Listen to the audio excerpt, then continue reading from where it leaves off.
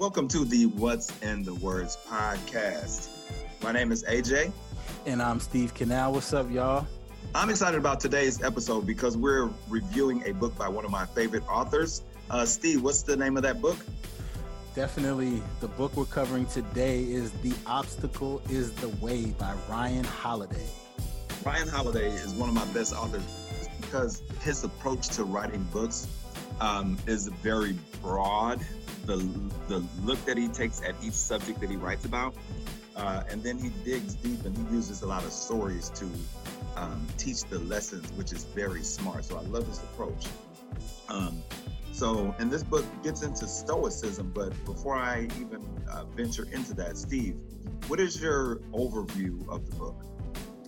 Yeah, I'm a big fan of Stoicism as well. I always try to see life and view the bigger picture in anything that I approach. So this book was definitely aligned with my DNA, which I greatly appreciated. And, top line overview, and then I'll give you some more bullets that came from it, is how to turn every obstacle into an advantage. And having that relentless persistence, because that's what it takes, right? It takes that relentless persistence to achieving your goals. And within every obstacle, there's an opportunity to improve our condition. And if you look at today's times, what's going on, it's definitely obstacles that we're facing. But within that, there are definitely opportunities to improve, our day-to-day situation. So it's taking a step back and looking at the bigger picture and how can I make some adjustments to improve my condition, right? And through that, there were three critical steps that they talked about in the book that I want to touch on. One being how do we look at our specific problems? Two, our attitude or approach, then the energy and creativity to break them down and turn them into opportunities. And three, finally cultivating and maintaining an inner will that allows us to handle defeat and difficulty. So, when I was able to tap into this book, those were the things that I was able to pull from it. And AJ, what were your thoughts and overview of the book? I think you nailed it in that it's a perception of the things that we have to deal with in life. You can be reactionary, or you can be thoughtful and try to understand how to see different hardships and wins, not only hardships, but the good things that happen. Absolutely. How to see them beyond what they are on the surface. So, again, with anything that anyone's going on in the world, you have an opportunity to take a step back and look at it in a different way.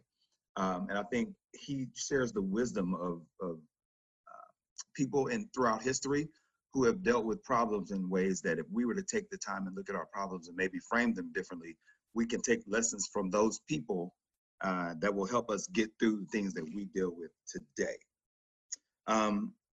Steve, all right, so now that we have the overview, what was your first big takeaway that you want to touch on? Something that we did before that I think would be cool for this as well, for my takeaway, I think I listed down some bullets. So it's kind of, going to, highlight my first and second takeaway that I want people to take a step back, think about what we're saying right now and how they can apply it, or how, these words apply to their life right now and the adjustments they need to make or double down on, right? Because like you said, this isn't just about the difficulties, it's about, the positives as well. So there are a few things that to keep in mind, when you're faced with an obstacle. One is to be objective, think about it, thoughtfully. And two, to take emotions and keep an even keel, try to be calm and cool through the situation, right?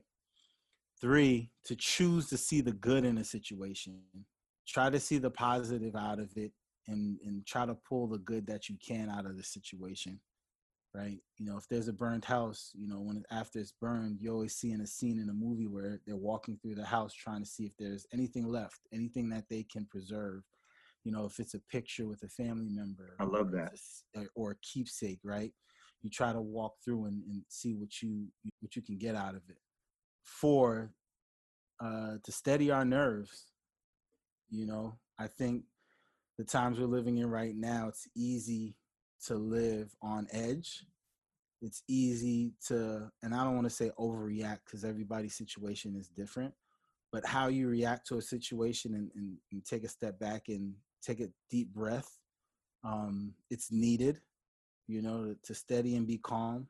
5, to ignore what disturbs or limits others. When I say that, it's, you know, trying to stay in your lane and understand that things happen.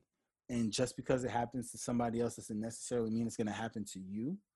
So you need to stay in your lane and keep steady and moving forward, right? Because it's easy to be distracted and fall off track. And then lastly, to focus on what can be controlled, because everything can't be controlled. So what are the things that you can control, and make adjustments and pivot? AJ, what about you? Love it, man. I think you covered a wide range of what this book is about, which is why I think everyone should get it. And I have just a couple things to add. No matter what happens, there's always a counter move. Right. So again, it takes you understanding what happened, and before you react, and especially in this social media weird place that we find ourselves. We happen to be recording this episode during the quarantine and the whole virus, the coronavirus that's going on, and knee-jerk reaction is to panic and to point fingers and to blame. And I think in our culture now, everyone wants to know why.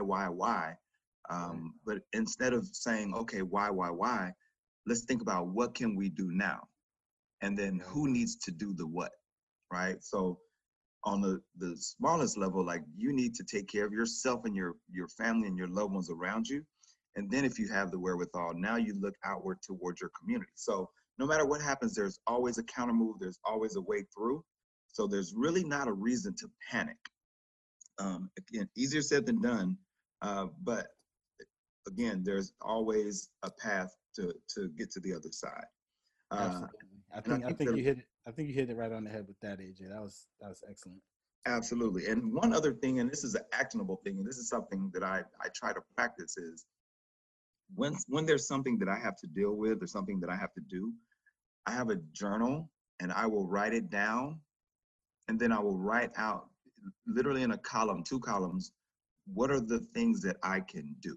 And if just take that 5-minute exercise and write down the obstacle that you're up against, and then write, what are the 5, 6, 7, 8 things that I can do.